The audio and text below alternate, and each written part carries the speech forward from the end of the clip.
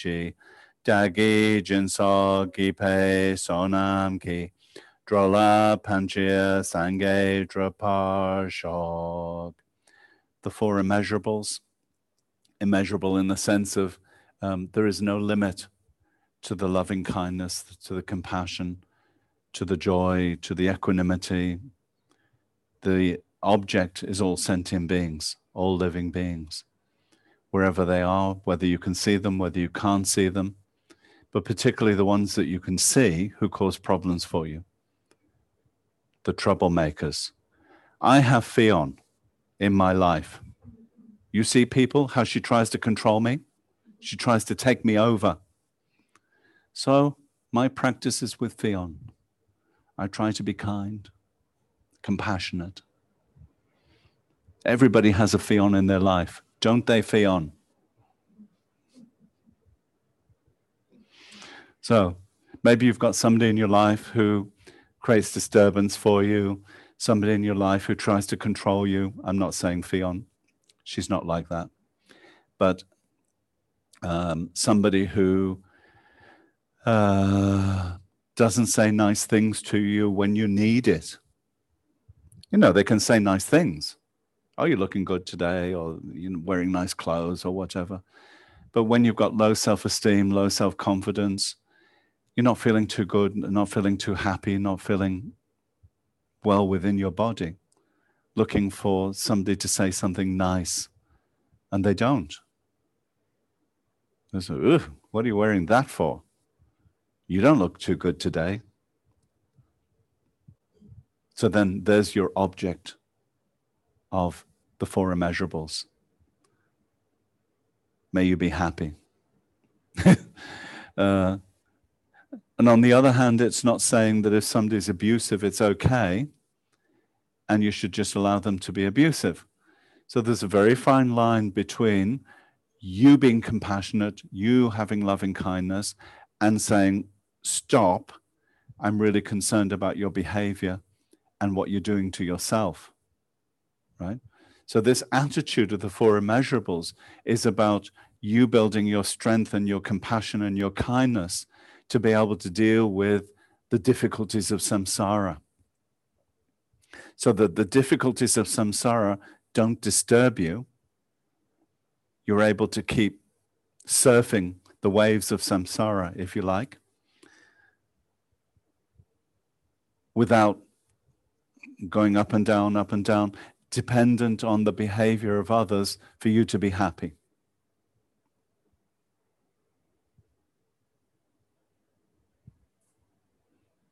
So I think Western society, including Asian society, whatever society, but I know about Western society. In Western society, we could misconstrue these thought transformation practices as condoning somebody being abusive. But it's not condoning it. It's saying, if you can use it to transform your mind into loving kindness, compassion, fine. But if you have that loving kindness, compassion in your heart, and you're really concerned about the other person, then what should you do for them? Should you stop them? You know, kindly, but should you stop them? Not because your ego needs it, but because they need it. It's necessary for them to change their behavior. You understand? I remember His Holiness saying, just because we talk about bodhicitta doesn't mean we're talking about becoming a doormat. That's what you've got to keep in mind. You're not a Buddhist doormat, you know, with written on the doormat, Buddhist welcome. Clean your feet on me, do whatever you like to me. It's not like that. It's that you're strong, you're resilient, you're powerful. That enables you to say no when it's necessary to say no with compassion, not to say no because of aversion and anger and hatred. There's a difference in the way of saying no. Sorry, I'm just going on a bit. So the four immeasurables. May all sentient beings have happiness and the causes of happiness. May all sentient beings be free from suffering and the causes of suffering. May all sentient beings never be separated from the happiness which is without suffering, and may all sentient beings abide in equanimity, free from both attachment and hatred, holding some close and others distant. Reverently I prostrate with my body, speech, and mind. I present every type of offering, actual and imagined. I declare all my negative actions accumulated since beginningless time, and rejoice in the merit of all holy and ordinary beings. Please remain until the end of cyclic existence, and turn the wheel of Dharma for living beings. I dedicate my own merits and those of others to the great enlightenment. The mandala offering, so particularly thinking of everything that you're attached to, desirous attachment, offering that. Mountains of chocolate, mountains of coffee, mountains of, I don't know, cigarettes, mountains of alcohol, whatever you would like to give up the attachment to. Not give up, it's not about the object, but it's about the attachment to the object. When you have attachment, difficult to stop, if not impossible to stop. When we give up the attachment, then we have choice. I can choose whether to stop or not. Saji Perki Jokshing Metog Tramri Rablingji Ni Degen Padi Sangye Jingdu Mikte Uwa Gidro Kunamdag Jing La Chopar Shog Idam Guru Ratna Mandala Kam Niryatayami. I heard, I think it was on the radio yesterday, it was an Indian man, I think in Australia, who started a movement of people stop using their electronic devices, so their computer, phone, for 5 hours. So there's a movement now, the 5-hour movement. And the interviewer was saying, oh, it seems so difficult. And he said, yes, but many university students, many college students are getting on board, and they make it one day, one particular day, where you stop using for 5 hours. That's what I mean about the attachment. You know, imagine you stop using your phone for 5 hours and you sort of, you know, your hand keeps reaching out, you know, just want to, ding, just want to check the messages. You know, it's like that. We can become so obsessional about checking, that we're not in control. The device is in control of us. So it's about not the device, but the use of the device, the attachment to the device. And where does the attachment come from? Desire. So then the desire moves your mind. I want a pleasurable message. And you hear bing, and then you look and you must be something important. And it's the pizza place saying, we'll give you 2 pizzas for 1. And you think, oh, I must eat pizza, you know, desirous attachment. So are we in control, or are the devices in control? And this is all because we think the devices are inherently pleasure-giving. The computer, the iPad, the phone, whatever it is. We think they're inherently giving us happiness, giving us pleasure. The pleasure and the happiness is in the device because it appears that way. The sound goes off, you open it, and there's the happiness. You know, your friend messaging you, you know, if you're getting into a relationship, where are you? What are you doing? I've just had a cup of tea. Are you having a cup of tea? Would you like a biscuit? I'd like a biscuit, you know. So all these nice messages can be going backwards and forwards. And it's as if it's the device that's giving you the happiness. And so you believe in the device as the pleasure-making machine until the relationship is going bad And then you're getting the bad messages. Where are you? I hope you're far away. I hope you're nowhere near me, etc. And then you start thinking, oh, I don't know if I want a phone anymore. I don't know if I want a computer anymore. So our experience of emptiness, of this non-inherent existence of an object, our experience of it is through the happiness and the suffering, isn't it? So, today I wanted to talk to all of you, and thank you very much for joining from wherever you're from. But with the motivation of bodhicitta, we're on our way to bodhicitta in the Lamrim text, wanting to liberate all sentient beings by myself alone. I will do it. But how am I going to do it? If we don't go step by step through the path to enlightenment and really understand and really meditate on the stages of the path, then I said to somebody the other day, we can be thinking in cliches.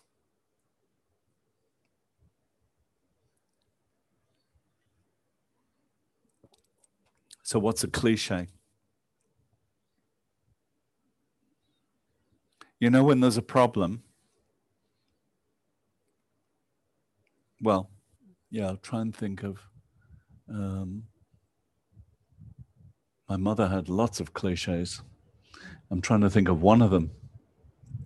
She never said life is suffering, but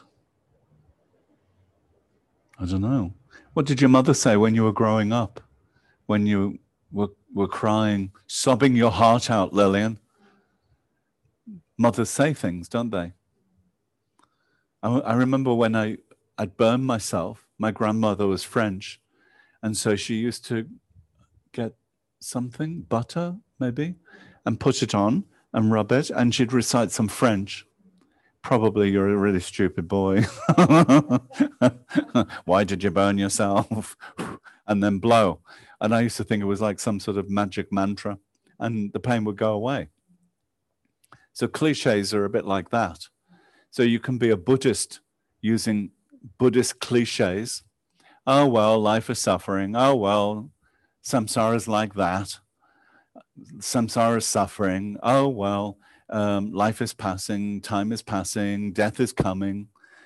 I think we can use a lot of phrases like this, but without the depth of meaning. Do you understand? I see nobody nodding. So we have teachings that can lead us to cliches, but don't lead us to realizations. So my hope of working through the Lamrim slowly is to enable you to have realizations of the Lamrim as opposed to cliches from the Lamrim. Just to say, oh, well, life is suffering, nirvana's the place to go, samsara's the place to get out of, all these sort of sayings. In the moment, it can make you feel better, but actually it doesn't change anything. It doesn't change your mind. It doesn't transform your mind into a Dharma mind. So the Four Noble Truths, the first teaching that Shakyamuni Buddha gave, was something that he thought about for many weeks. He sat in Bodh Gaya, thinking. What am I going to teach? What am I going to teach? Not me, but him. And he's thinking, well, I could teach this, but don't think they'll understand. Teach this, I don't think they'll understand. Because who had the experience of Shakyamuni Buddha, of renouncing family life, renouncing the kingdom, going out by himself, studying with the greatest minds of the time, being a renunciate? Who had the same mind? Nobody. So it's like a mountain, and he was at the very top of the mountain, looking down, and not from a sense of pride, but, he's alone at this pinnacle of Dharma understanding, and looking down and thinking, who has a mind with my sort of experience? Nobody.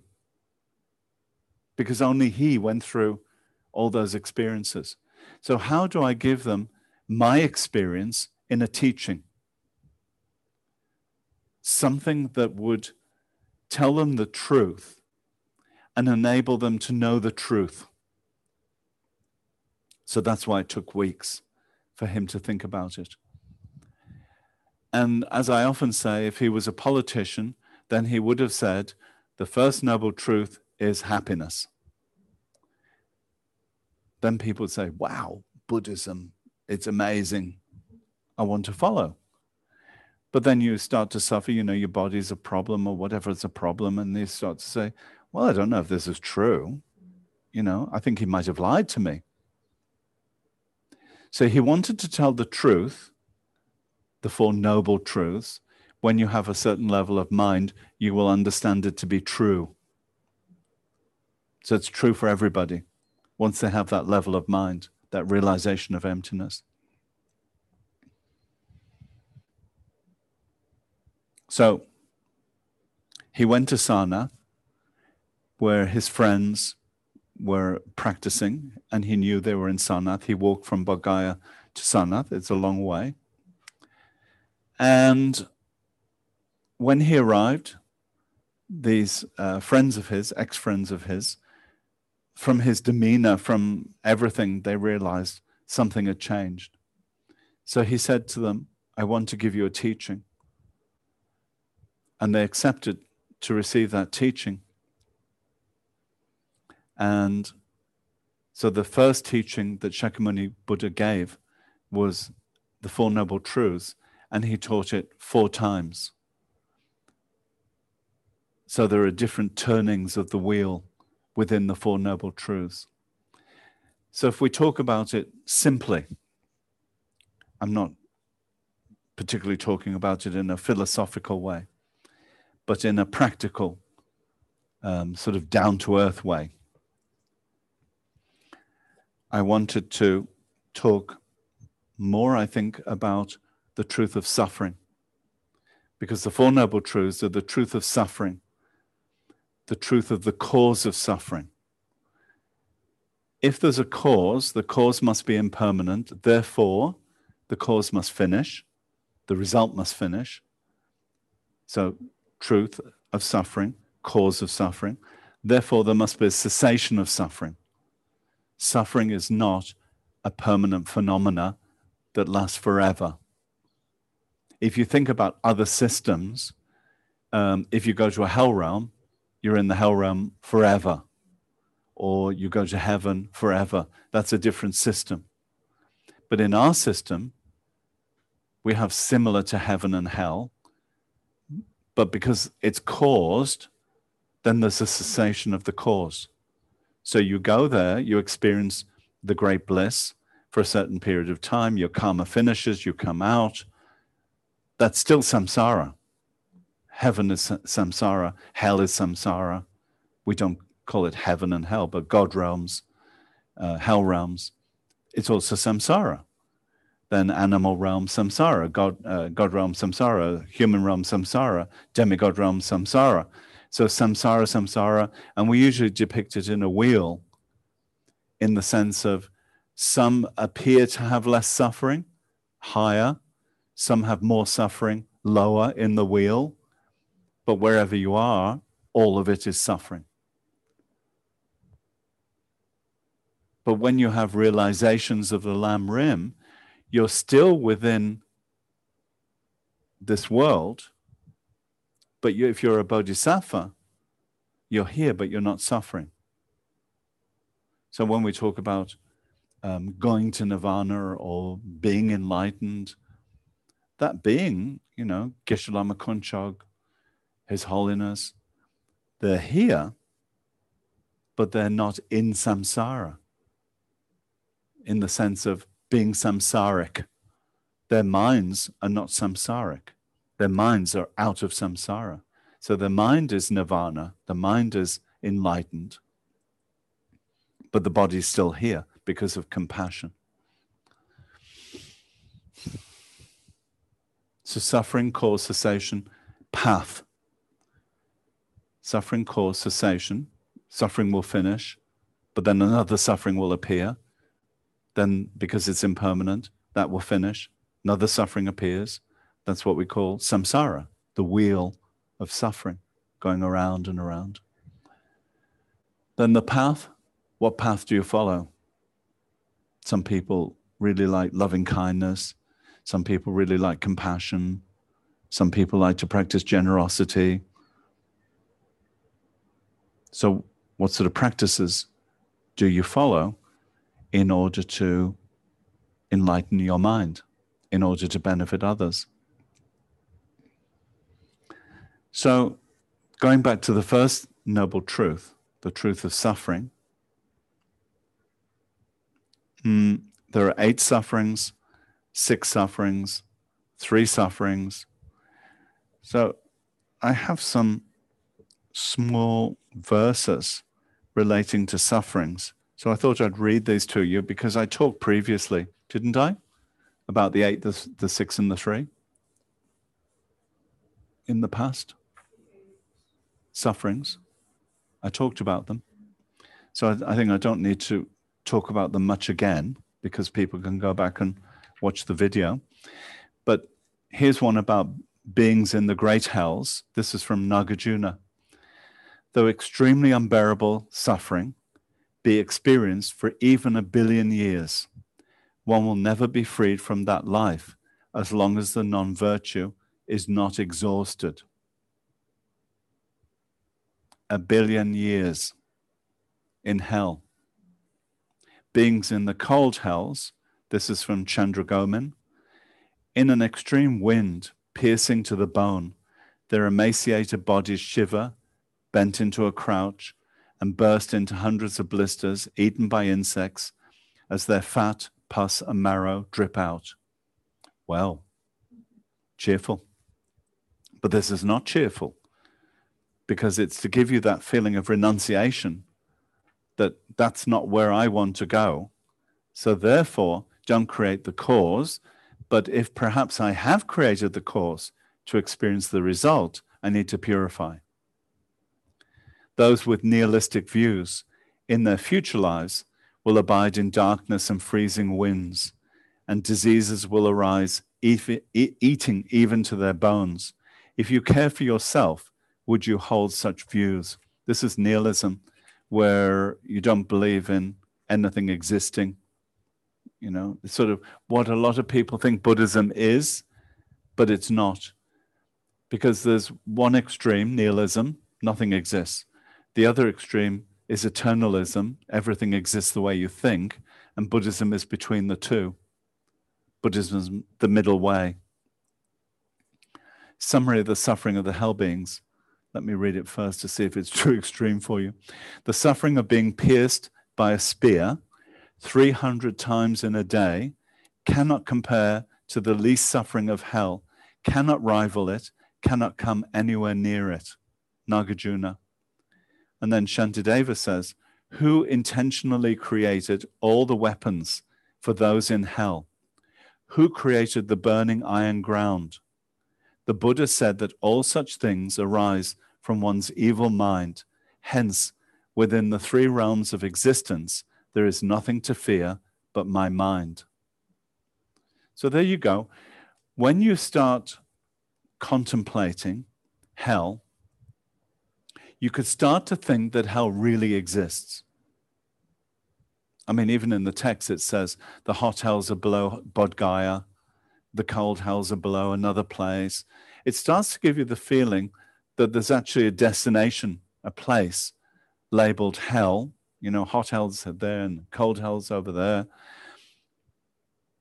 But actually, hell is an experience of mind. Hell is created by mind. Hell is experienced by mind. And this is really difficult to understand because when we're experiencing pain in the body, we really relate to the body as the source of the pain, right? So I don't have anything to stick in me, luckily. But, you know, I stick a pin in my hand. Then the pain comes in the hand. I can forget about the pin, I can forget about who did that, but what I can really think about is the suffering of the pin, the pain that's in the hand. So when we think about the hell realms, we think about all those beings in the hell realms, and there are torturers and there are terrible things happening, and it really seems to exist as a place. And if I'm a bad person, I'm going to that place and they're waiting for me. You know, there's like a book and my name's in the book and they're sharpening their knives and they're waiting for me. Namgyal's coming, can't wait. The hot hells, the cold hells, whatever.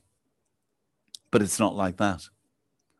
It's that you have created the suffering potential within your mind. That suffering potential can be purified, but if it's not purified, it will be experienced. If it's experienced, if in this life there was a constant experience over and over and over, hellish experience that became a habit, so that at the end of your life, this is what appears strongly in your mind, this is then the probable propelling karma to take you into the hell. If you were very kind during your life and you have odd moments of anger, then the kindness would be the propelling karma. So just giving you, the two opposites, not just about hell, but it's also about being kind, being compassionate. But if your habit, day after day after day, is this anger, hatred, aversion, whatever it is, and that's the habit that you really create, so that at the end of your life, you're really angry, you're really upset, you're in a coma, but still, sort of really angry in the coma, that would be the propelling karma for the next life. So then, where do you go? There is then this collective of beings who experience a similar karma. So you're the one who needs to suffer because you've created the karma to suffer. So you've created the potential of suffering. Now you need somebody who will make you suffer. So your mind creates the torturer. You create the hell. And then there are other beings with a similar karma. So what we call a hell realm is actually similar beings together experiencing a similarity. And then we believe in it. We believe it's a realm. We believe it exists. But actually, when we analyze it, we find it doesn't exist. It's a figment of mind. It's something coming from mind. Not truly existent, but seeming to exist, appearing to exist. You understand? Like the rainbow or the dream tiger, appearing to exist, seemingly existent, but actually non-existent from the point of view of emptiness. When we analyze, does it really exist? No, but it exists because there are beings in there that are suffering. So this is the hard part about emptiness. The cure, the path, is emptiness. But the hard part about emptiness is having the realization of emptiness, not just saying, oh, well, it's all empty. The cliche. And I hear this cliche a lot, which is mainly why I don't like to talk about emptiness, because what I've heard over the years, when you talk about emptiness, afterwards students will say, new students will say, oh, well, it's all empty. So the conclusion is, doesn't exist.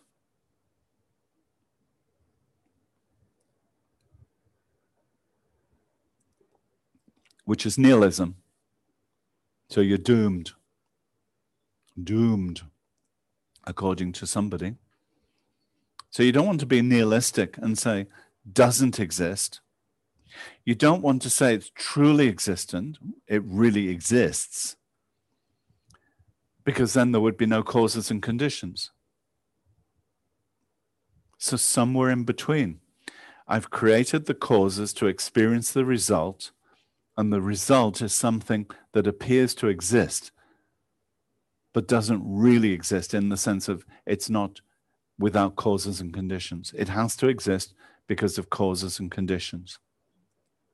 Therefore, it can be changed. Therefore, it can be purified.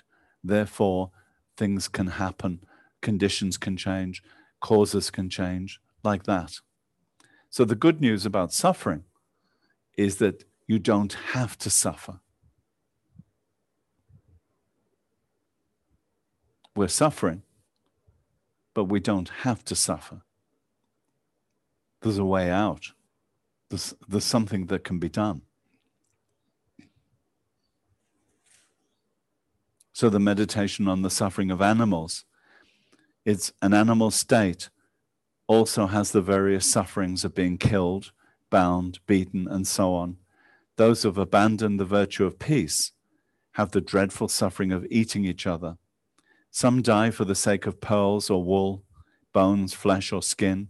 Other helpless ones are exploited with the blows of kicking, fists, whips, hooks, and prods. This is a Nagarjuna. Then the hungry ghost. Also among hungry spirits, there is constant and unavoidable suffering of lacking desired things. They undergo most terrible misery due to hunger, thirst, cold, heat, fatigue, and fear. In the spring, even the moon feels hot to them, while in winter, the sun feels cold. Under their mere gaze, trees turn empty of fruit, and even rivers become dry. This is Nagarjuna. Then the lower rebirths. From whatever action you create, you will reap a similar fruit. So it's like that. When we contemplate the lower realms, the suffering of the lower realms, then we can think about the hot hells, the cold hells, the hungry ghost realms, the animal realms, hot hells, cold hells, hungry ghost, animal. They would be the main ones to contemplate and to think. Beings are suffering terribly in those situations. Like I wrote on Facebook the other day, when it was 39 degrees and I was in here lighting all these lamps, and I don't know, it must have been about 50 degrees in this room. And I'm thinking, but this is nothing compared to the hell realm. And then sometimes you're really cold and you think, oh, I'm so cold. But if you can think, this is nothing compared to the cold realm, the hell realm. But if you start thinking that it's an inherent realm, it really exists from its own side, then you've got a mistaken understanding. It's a mistaken view. It doesn't exist from its own side. It exists from your side. You create the hell. Same, you create nirvana. You create heaven. You create the best. You create the worst. And why is this important? When you contemplate on the hot hells, the cold hells, does compassion arise? It should, because this would be the worst. And they can't do anything for themselves, but you can do something for them. You know, during this time, many people ask me to pray for them, for their families, for their extended families. People have died in the past, you know, people have died, and may they not suffer, may they not have problems. So for me, this is showing a kind mind towards the past relatives, great-grandparents, the grandparents who've passed away. Concern for their rebirth. Are they in a fortunate rebirth or unfortunate? But still, that's a narrow view, that we're thinking about our family, but then what about everybody else? You know, the greater number of beings is not in the human realm. The greater number of beings is in the other realms, the realms that we can't see.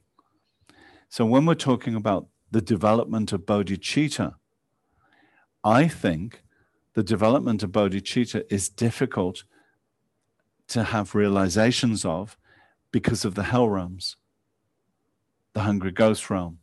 The animal realm we can see, but the hot hells, the cold hells, the hungry ghost, we don't see them.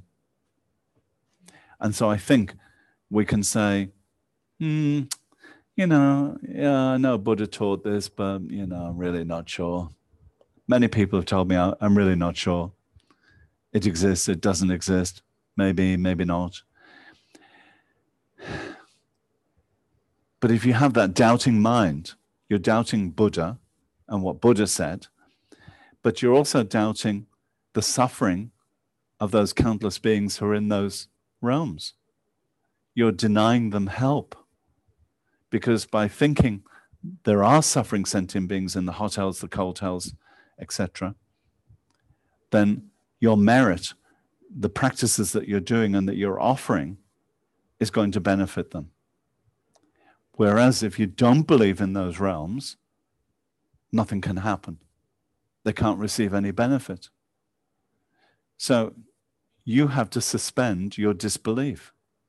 You know, it's like, I don't believe in Antarctica because I've never been there. Means you need to experience everything to believe in it. But in this case, Buddha's been there, Buddha taught it. So you're going to believe some things that Buddha said and not believe other things that Buddha said. That's arrogance, right? So if we're arrogant, we can think, well, I know better than Buddha. I think there's no hell realm. But he went there. He had experience of the hell realms. He wanted to tell us about it because, one, he doesn't want you to go there, and two, he doesn't want your mother to be there, or your grandmother, or your grandfather, or your brother, or your sister, whoever. We don't want anybody in the hell realms. So we want to teach them in order to avoid the hell realms. So the first noble truth, the noble truth of suffering, we might think, oh, yeah, I know what suffering's about. I get this headache sometimes, and I take 2 aspirin, and then after a while I feel better, and that's suffering. And this is like nothing. A minute suffering. What we should be concentrating on is the worst sufferings that can be experienced, so that we don't want to create that cause of that suffering, right? So the truth of suffering, the cause of suffering. So from your experience of the truth of suffering, it should lead on to what are the causes of that suffering, and am I creating the causes, or have I possibly created the causes? And if so, what am I going to do? How am I going to purify? How am I going to remove those negative causes?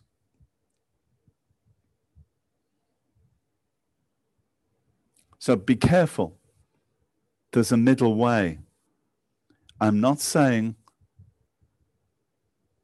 hell exists.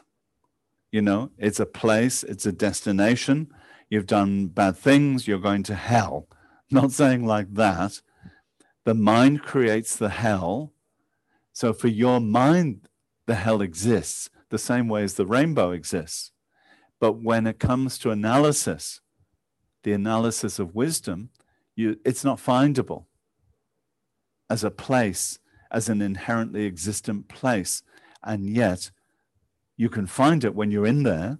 When you're in hell, you can't say it doesn't exist. You can't be in hell being tortured, you know, and then say, no, it doesn't exist at all.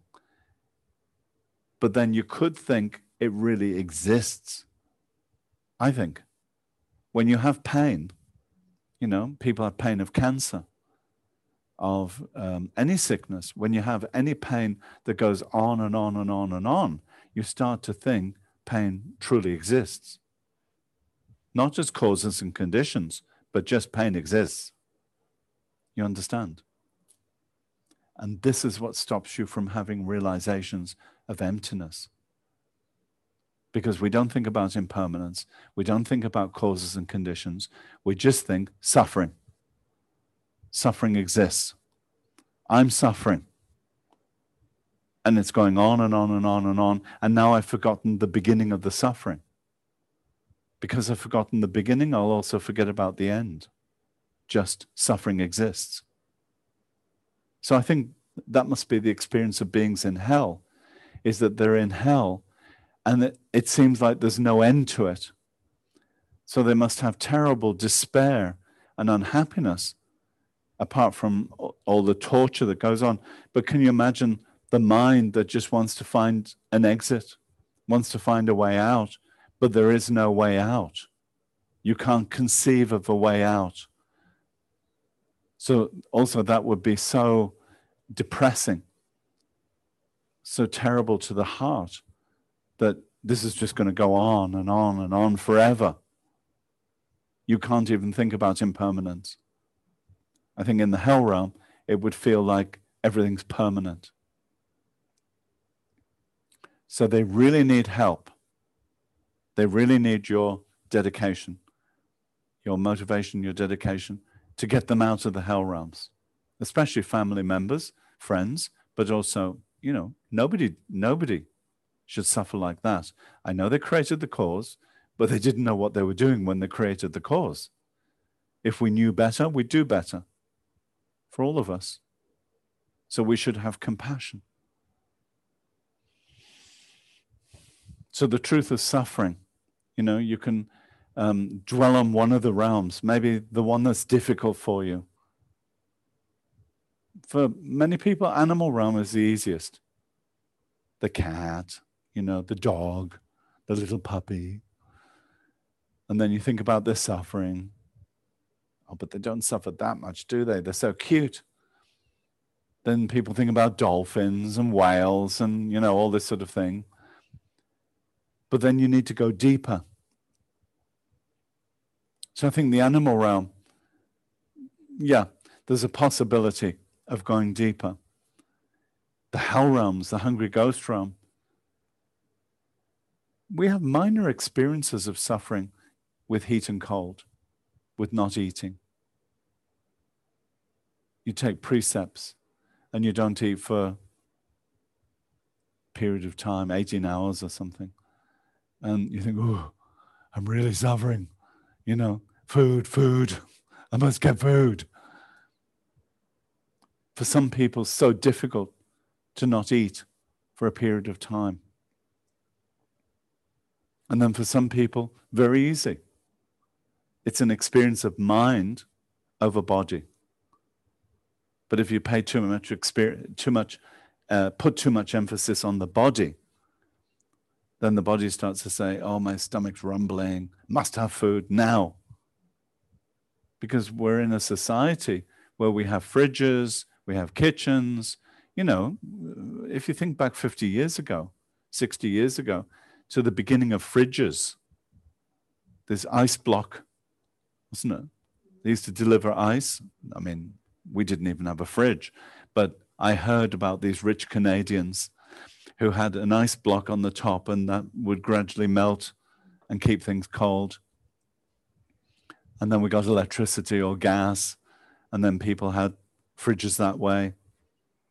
This is, you know, not within 100 years, 50 years, 60 years, whatever, that we're able to just go out there, open the door, get food. We don't have to be hungry. So for us to decide to do precepts or nungne, whatever it is, it's like, I remember when I first became monk in Kopan, it was so cold at night. And so the thought of not eating at night was a nightmare. It was like, you know, I'd been sick for a year, stomach sickness for a year. And you wouldn't believe it, but, you know, my cheeks were like this. I was so skinny. And I had to keep eating, constant eating, because I'd lost so much weight. We'd gone in Tibet, come out of Tibet. I was really sick. So this thought of not eating for, say, 18 hours, it can be a hell. But if you compare that to the hungry ghost, who for 12 years can't get food, there's that one hungry ghost who's looking for his family, searching, can't find food anywhere for 12 years. Then you start to get an idea about their suffering. How's the time? Okay. So that's the truth of suffering. I just want you to investigate the 8 sufferings, the 6 sufferings, the 3 sufferings, suffering of suffering, suffering of change, all-pervasive suffering. What does it mean to have suffering of suffering? What's all-pervasive suffering? I think that one difficult, all-pervasive suffering. Everything is in the nature of suffering. What does it mean? If you have any pleasure in life, looking at it as not the source of happiness, but is it the source of suffering? And immediately when we're looking at coffee or chocolate, we'll say, well, no, of course it's not the cause of suffering. It must be the cause of happiness. Chocolate, or coffee, whatever else, tea, whatever. But, you take some and you think, so happy. But take too much of it, then the happiness stops and the suffering starts. Right? So any activity in the beginning is labeled by your mind, when you like it, as the source of happiness. But when it starts to change, when it becomes too much, it starts to become suffering. So was the happiness coming from externally, the chocolate, the roller skating, the ice skating, the blades, whatever you're doing? Was the happiness coming from externally or internally? From the outside or the inside? Where's the happiness coming from? It's the mind. And we put the label onto the object. I've got a cup of coffee. I'm going to be really happy when I drink this coffee. And you drink it. Oh, delicious. Best coffee ever. But drink 10, 20. Still, best coffee ever? No. Mind starts to change. We start to have a physical reaction, but we start to understand that the happiness is not in the coffee, it's the mental reaction to the coffee, the desirous attachment to the coffee, to the chocolate. We have imputed, projected onto the object, that's what gives me happiness. And after a while, that projection can start to change. Look over the years, how your mind has changed. Look over the years, what you think of as suffering then, what do you think of as suffering now? Often it's changed. When we were children, I remember when I was a child, we used to get this sherbet with the straw to suck the sherbet was licorice, right? I think it was called licorice sherbet or something like that. So you bite the end off the sherbet, off the licorice, and then you'd have to suck through the straw, which is licorice. But of course, it never worked very well. So you'd be sucking. So frustrated as a child, trying to get this sherbet. And in the end, you just take the straw out, the licorice out, undo the packet and just, eat it like that. Then we used to have flying saucers, which had sherbet inside. They were delicious. All different, you know, sweets that you had when you were a kid. We used to get 4 for a penny, for whatever. So your happiness was having 1 penny and buying 4 sweets. But of course, it didn't last for very long. Then you had to go back and get 4 more. It's always more, more, more. So now, as an adult, you might have happy memories of those things as a child, and you might think of them with great joy. But if you were given them now, would you have the same reaction to them as when you were a child? You probably think yes, but in actuality, probably no. You probably wouldn't make you as happy as it made you then, because the mind has changed. And then you go from white chocolate to milk chocolate to dark chocolate to 80%. You know, your taste in chocolate can change. When you were a child, did you drink coffee? You know, did you say, oh, Mom, I really want coffee? But you grow up, people are drinking coffee, you start drinking coffee, and you have this particular milk and this particular brew and this and this and this. We're very specific about where the happiness comes from. And again, that will change over time. So the truth of suffering is about investigating your suffering to start with, the suffering of those around you, birth, aging, sickness, death that's happening around. I mean, this is unfortunately, tragically, 2020 into 21 is really a time for birth, aging, sickness, death. All these sufferings.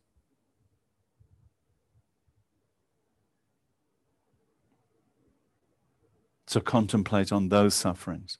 As soon as we're born, we're aging. The minute we're born, we're getting older. Then sickness. Do we get sickness? Yeah.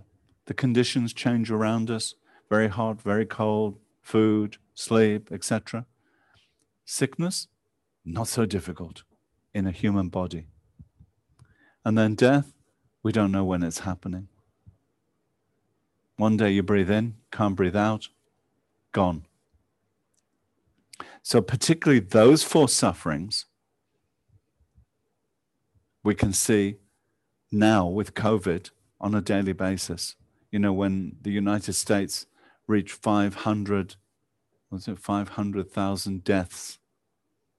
500,000 deaths. I mean, it's an inconceivable number. 500,000 deaths. The United Kingdom, so many deaths, so many sicknesses, so many other countries. Annie Rita told me in Switzerland, still there's something like thousands of new cases every day of COVID in places like Switzerland.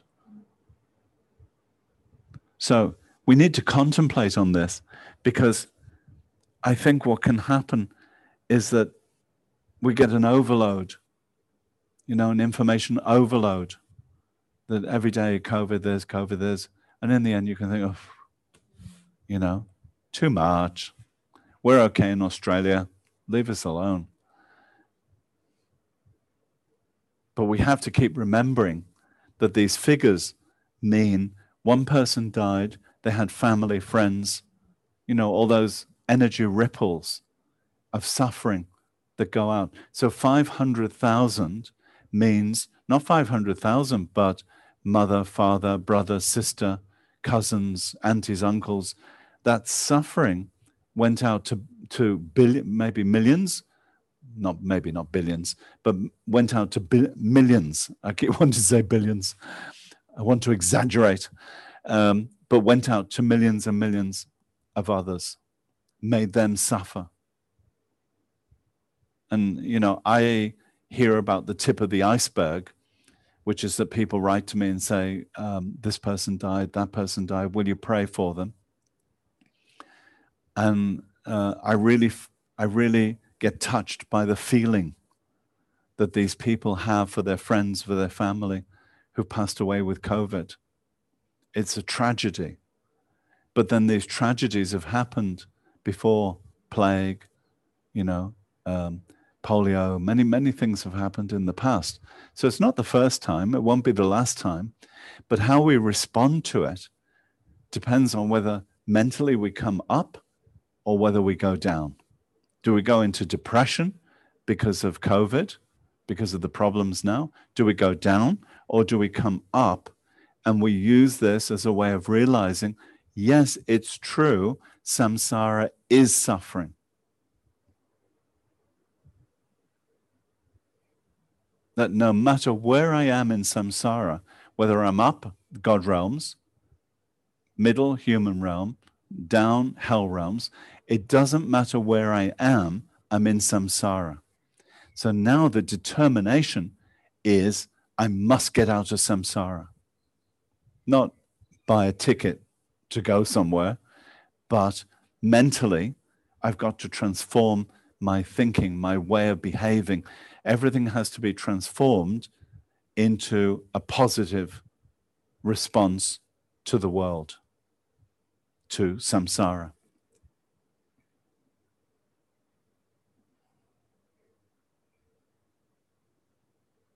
So I think that's the message I wanted to give today. The truth of suffering, what we use the truth of suffering for, what we meditate on. I mean, if you want to think about then the suffering of humans, as I said, we've already done the 8 sufferings, 6 sufferings, 3 sufferings. I already gave a teaching on that in the Lam Rim. The animal realm, you can think about their sufferings. And then you can go to the demigod realm, or the jealous realm, the angry realm, and then the God realm. Again, 2 realms that you can't perceive. Difficult because you can't see it. But if you think about it, then these jealous, angry minds that then don't come in a human body, but have a subtle body. And who are they jealous and angry towards? The God realm. So the demigods, sort of semi-gods, they're below, the God realm above, God realm having a great time, partying, food, everything they want. Wow, wow, wow, I'm having such a wonderful time. And the demigod realm looking up and thinking, I hate them. So how do you end up there? How do you end up in the demigod realm? Somebody gets something good and you think, ugh, I hate them. They win the lottery, you go, I paid $20 on that lottery. I should have won the lottery. It's not rejoicing. It's the opposite of rejoicing. Poor me. I didn't get it. I should get it. Everybody thinks they should get the lottery, or the girl, or the relationship, or everybody thinks like that, of course. But in the Dharma context, suffering, what's the cause of the suffering? So if you look at the God realm, you think, well, what's the cause of the God realm? If you look at the demigod realm, what's the cause of the demigod realm? The jealousy, the anger. What causes that realm? The human realm, what causes it? The animal realm. Go through the realms and you think about the cause, right? So first start with the sufferings, look at the realms, the collective experience of suffering, and think to yourself, well, what causes that? And then you've got to the second noble truth, the cause of the suffering, right? Karma and delusion. But we can just say, oh, well, it's karma, isn't it? Like all the modern movies these days, they say, oh, well, it's karma. But what does karma mean? It's an action that has made this happen. This action produces this result. So what is that action that produces the suffering? This is what you've got to think about, rather than I just say to you, so first noble truth, suffering, second is cause, so let's tie those together.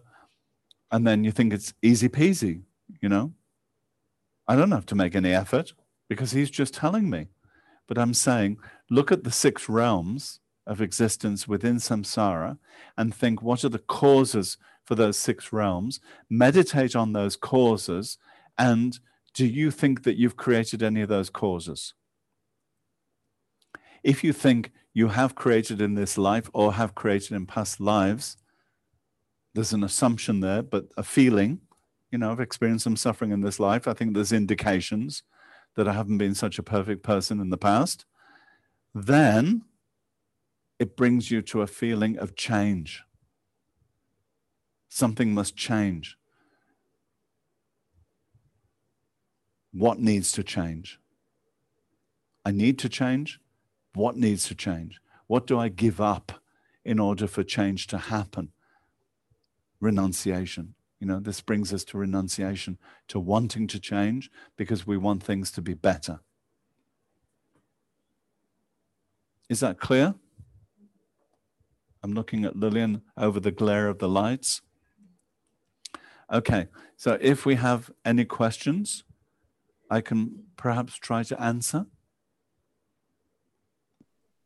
Nobody? Yes. Okay then, fine, goodbye. Thank you, teacher. Happy New Year. I have 2 questions. Of course. I try to be short. The I first doubt one. it. Your doubt is very... My doubt is right grounded. on. I have 100% faith. This will not be a short question. Go on.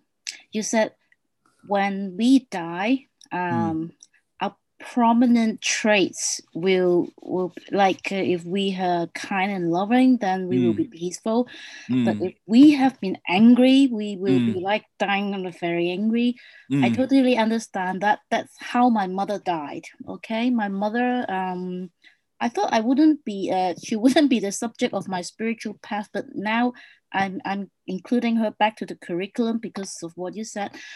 Because when she died, she is angry and has a lot of resentment.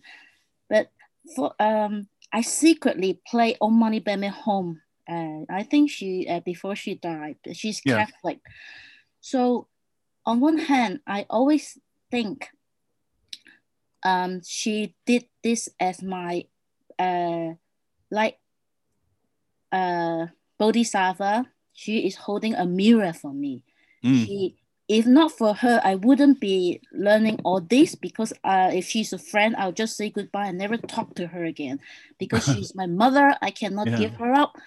And I am put into the pot together with her. So in this way, after she, and then throughout, even when she is alive, I always dedicate to her. If what you said is true, will she be in that area? Or if I took it that because of her, she liberated me, and now I am liberating myself and hopefully other sentient beings. Actually, she is a bodhisattva in disguise, only in a very appealing package. Would that alleviate her from like a bad rebirth?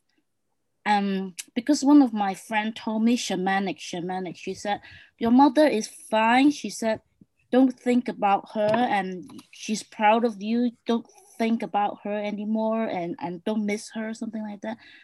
So, I mean, is she okay? Because when she died, she was still like very angry.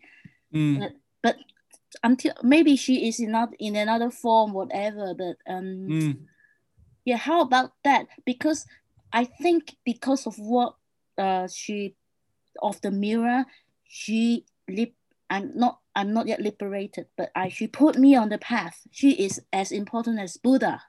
Yeah. Yeah. So is that the short question? It could be longer. You see, I said I had faith that it wasn't going to be short.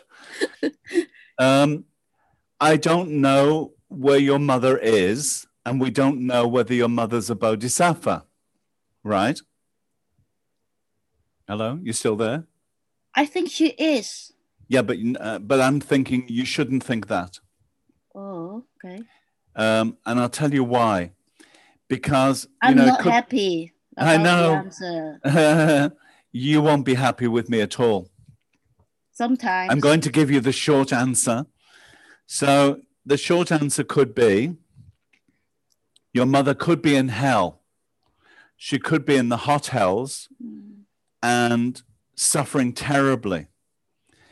If you think in cliches, you can think, oh, well, you know, maybe she was a bodhisattva. Maybe she did great benefit to me. She's okay.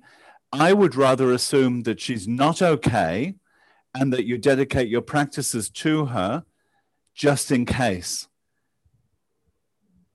because then no harm.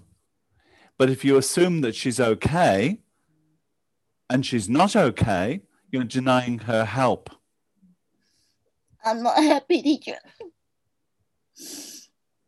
Can I assume she is okay and I still dedicate? Yeah. Okay. Either way, dedicate. But, you know, I tend to think on the negative side, because I tend to think, we'll say somebody has, by mistake, I have a nephew in India who says mistakenly. So by mistakenly has gone in the wrong direction at the last minute and has ended up in a negative rebirth. And by your prayers, by their good karma, you can pull them out. Right? You have that ability to get them out of the hell realms if they have the hook that you can hook onto, some good karma, which your mother must have, to be able to pull them out. But if you don't think about them being in a negative rebirth, you can't pull them out. Yeah, but I think, yes, I understand. So I would rather think, maybe she was a great bodhisattva and maybe she went to hell, who knows? So I would work from both perspectives.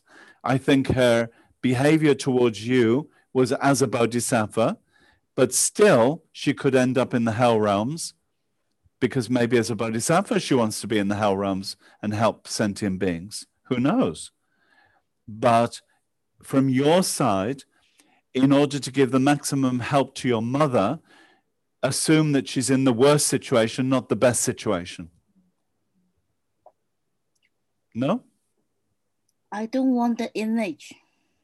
Oh, what can I do?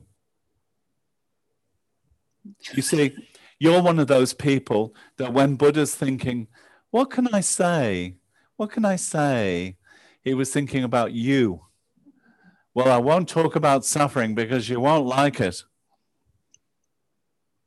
No. I will yes. I will not push it. I will not push it away. I'll chew on it as always. I always leave the door open to the possibility of somebody being in a terrible rebirth. And at least if I dedicate, I know I'm doing them good. And if they are in that terrible rebirth, they can come out of it. And if they're not in that terrible rebirth, no problem. Nothing wasted. Right? But at least I'm keeping connection and keeping my heart open to the suffering of people who could be in those horrible situations. But if I imagine she has a rebirth or she has returned to enlightenment, then we can be teammates and we can still dedicate. I see. Sorry, teacher. Second question, yes. Okay. The second question is about the suffering thing. I totally the suffering thing. The thing. That truth. That truth. Yes. Yeah. This is I experience it to be truthful. But sometimes I find it very mood spoiler, you know. When you're drinking a cocktail on the 45th floor of Hong Kong. Yeah. Sometimes when my husband and I, we are like good friends, we are buddies, right? Yes. I really appreciate our relationship. Very buddy. We are like buddies. But sometimes when he's asleep and I look at him And so, oh, I'm so grateful I have this buddy. But then the next moment I think, oh, he will die, not Yes. any moment. Yes. And then, okay, I'm a Buddhist. I accept that. Okay, the good side is I will treat him better. But the downside is, well, it's really, it's sometimes it's Why like, bother? Because he's going to die. yeah, not really like this. Like everything, whenever, maybe this is the whole gist of Buddhism. Whenever, oh, this is so blah blah blah blah, and then immediately the Buddhist teaching is like a wave, you know, something like that. But maybe this is the It whole takes point. away the peaks. Yep. You know. Yep. Before we had this whoosh whoosh whoosh Yep. whoosh. It Like, takes away the peaks, yep. but it also takes away the low. Yep, exactly. Like people, when they say, "Oh, they praise you," maybe previously you would be like, "Oh, Yeah. like that for a longer time." Now but you think, now, yeah. Now immediately it's like sometimes you look even a bit rude. You know, I've heard that before. Don't tell me. You know. Yeah, it's like I'm not that great. Yeah, people expect. Oh, maybe not. People expect. Oh, I mean, internally, you like immediately it's okay, fine. That's her projection on me. It's nothing to do with me. But thank you. That's good. It means some change happening.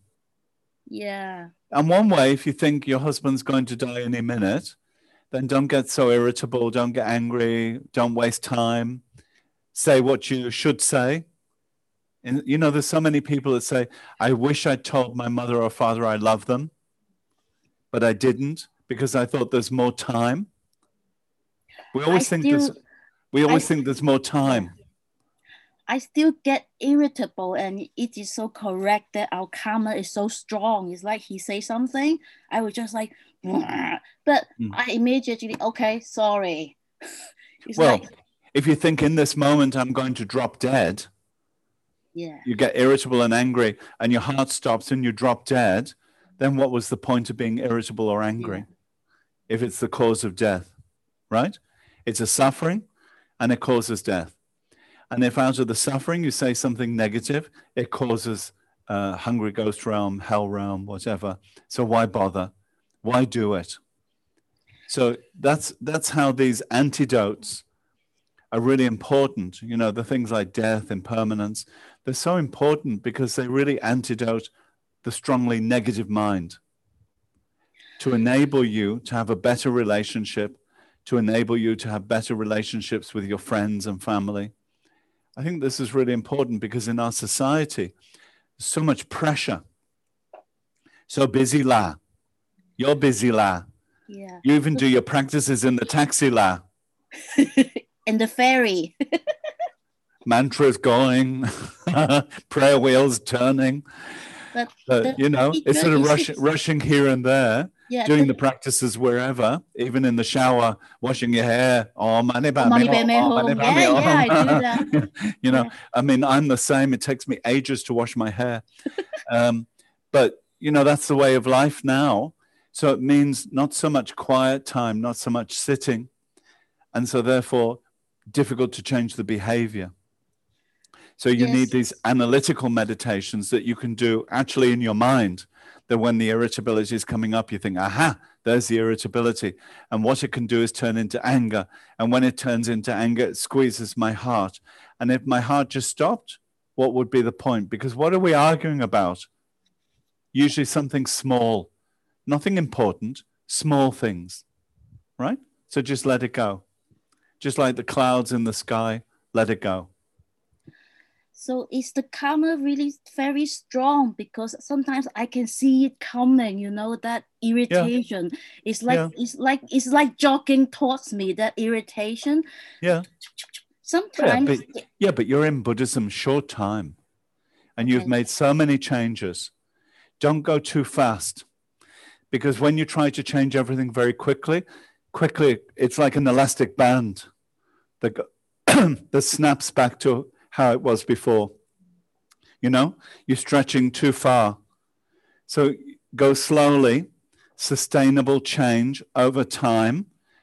You're only, 1 year then there's 2 years, 3 years, when it's 5 years, 10 years, 15 years. If you haven't changed in 10, 15 years, you're not a Buddhist. But if you're gradually changing, you're a Buddhist. You're really transforming your mind. But don't go too quickly. And don't think that you should go faster than you're going. Because what I see is change. Right? Within that short period, there is change. But if you try to go faster than you're going now, maybe there will be a reaction and it will just go back to the way it was before. Thank you, teacher. Okay, next. Can we have time for a question? Mm-hmm. Teacher. Voilà. Once a psychologist said that about people who don't have an interior perception of himself, he said that they're as a hungry ghost. So this psychologist used this definition. Yes. Just to talk about someone who has a hole inside of him that couldn't be fitted, no matter how much love we can give him, take care of him. And so he developed anger, is manipulating others around him. What do you think about it? Probably true. I think that there are many people who are similar to Hungry Ghost in that they look externally for something to grasp onto in order to fulfill their need. But actually the whole cannot be fulfilled. It's not a physical whole, but they're externalizing it as physical. So, I want a mobile phone that will make me happy. I want a relationship that will make me happy. I want money. I want food. I want this. I want this. And they keep grasping onto objects, people, whatever, in order to make them happy, thinking the happiness will come from externally, internally. But because it's a mental problem, a mind problem, then these objects and these people don't make them feel satisfied, give them more dissatisfaction. It's the more that you want, you want, and therefore you want more. And because you want more, and then it turns into dissatisfaction, then you want even more. And so it's as if the hole is growing bigger, not getting smaller. Does that make sense? Yes, of course. So, we started out with the premise that the hole is this size. This is the size of hole I want to fill. And so give me food, give me people, give me like this. And I'm assuming that by grasping an attachment, the hole is getting smaller and smaller. But actually what's happening is the hole's getting bigger and bigger psychologically.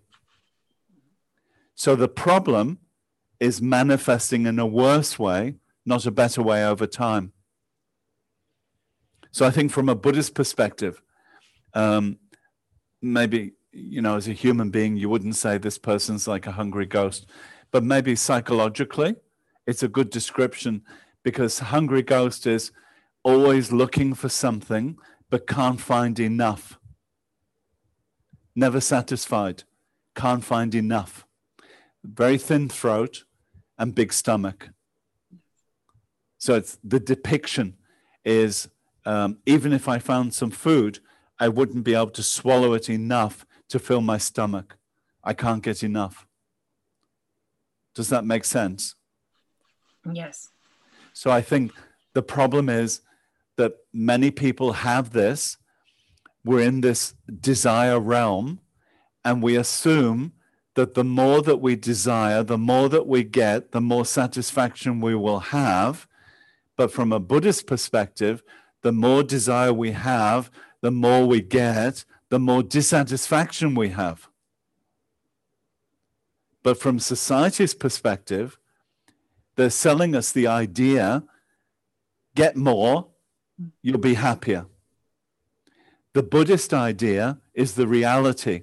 Get more, you'll have more dissatisfaction, because every item that you get is impermanent. The people that you desire, that you get, they have a changing mind. You have a changing mind. So I fall in love with you, then in 1 year I can be out of love with you, or you can be out of love with me, or we don't love each other anymore and we're fighting, or we're totally in love and then in 5 years we're not in love. I mean, people's minds change so much. So you can see, we desire something, we get it, and we assume in samsara we're going to get happiness from it, but in actual fact, what we get is dissatisfaction. More attachment, more grasping, more dissatisfaction, more suffering. So the whole is getting bigger, not getting smaller. So I think hungry ghost type of mind, yeah. It's not the hungry ghost realm, but similar to the hungry ghost suffering. It's true. Mm-hmm. Thank you. I hope it's not you, Sabrina. No. But well. Aren't you in Switzerland? Mm-hmm. Yes. That chocolate. The pralines and the Lindt chocolate. I mean, really, you could suffer. No, it's not me, but I know it's not you, but I'm just joking. But you know, you can live in Switzerland and think that chocolate is happiness. Mm-hmm. And the more chocolate I get, the happier I'm going to be. And you can live in another country where they can't get chocolate and all they think about is Swiss chocolate. You know, oh, the Swiss must be so happy because they have Toblerone. You know, it's the way of labeling, the way of projecting is so unrealistic. We look at other countries and other nationalities and think, wow, they must be so happy. I know people in India, when I lived in India, they all wanted to move to America, to the United States. I said, but why? Oh, you know, it's like paradise. Absolute paradise. Not so much Europe, but Indians want to go to the United States because they have this false view of it being absolutely perfect and you're going to earn masses of money, you're going to be so rich, you know, like this. This becomes like a hungry ghost mind if it goes to the extreme. I mean, I'm going to go to America, I'm going to earn some money, okay. But if you exaggerate it, it becomes hungry ghost mind. So look at the exaggeration. There's the normal desire attachment, and then there's the hungry ghost desire attachment. I think that's where you look at. The hungry ghost desire attachment is exaggerated. It's too much. And therefore, it makes you suffer greatly. And the more you get, the more you suffer. Yeah? Yes. But is there a risk to fix someone in that label?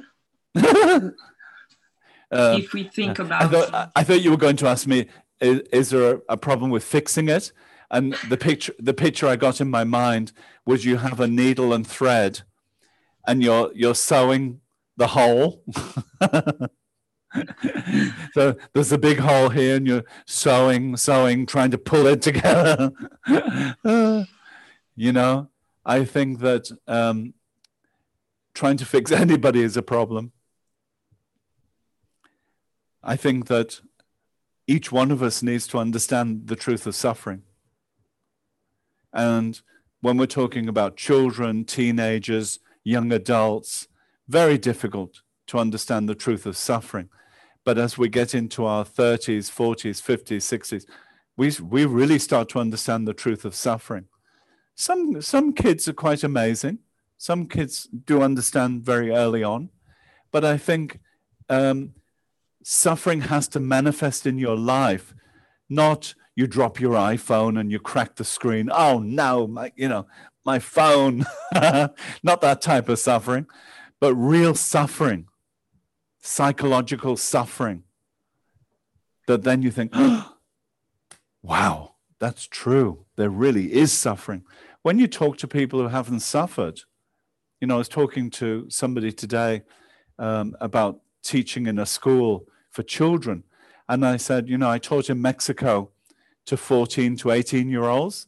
And I was talking about Buddha's teachings. And if I talk too much about suffering, they're going to say they were lying there in the front with their girlfriends, 14, 15-year-olds with their girlfriends, I think around that age.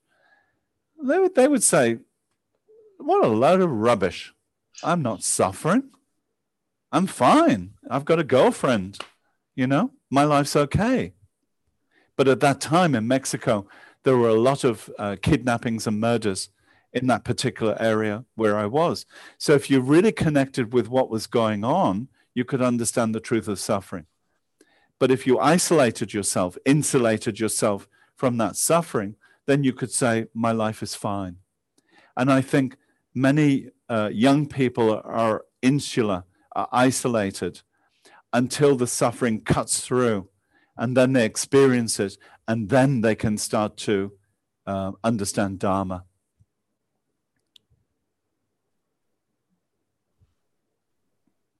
Thank you. Yes? Okay. Maybe we should stop. Oh, so late. Sabrina, what have you done to me?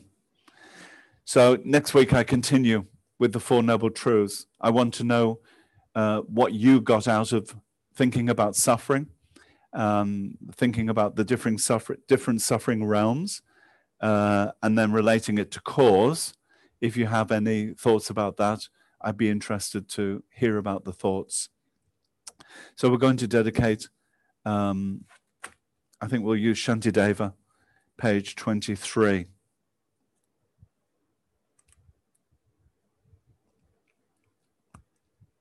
May all beings everywhere, plagued by sufferings of body and mind, obtain an ocean of happiness and joy by virtue of my merits. May no living creature suffer, commit evil, or ever fall ill. May no one be afraid or belittled, with a mind weighed down by depression. May the blind see forms and the deaf hear sounds. May those whose bodies are worn with toil be restored on finding repose. May the naked find clothing, the hungry find food. May the thirsty find water and delicious drinks. May the poor find wealth, those weak with sorrow find joy. May the forlorn find hope, constant happiness and prosperity. May there be timely rains and bountiful harvests. May all medicines be effective and hopes and prayers bear fruit. May all who are sick and ill quickly be free from their ailments. Whatever diseases there are in the world, may they never occur again. May the frightened cease to be afraid, and those bound be freed. May the powerless find power, and may people think of benefiting each other. For as long as space remains, for as long as sentient beings remain, until then may I too remain to dispel the miseries of the world. I think that's all we'll do today because we're very late. I'm sure you have other things to do. And we will see you next week, same time, same place. Thank you all for joining. I really enjoy teaching, and I'm happy to be back with you. And I'll be happy to hear your feedback next week. Thank you. Thank you, teacher. Thank you so much. Bye. Bye-bye. Bye. Sayonara.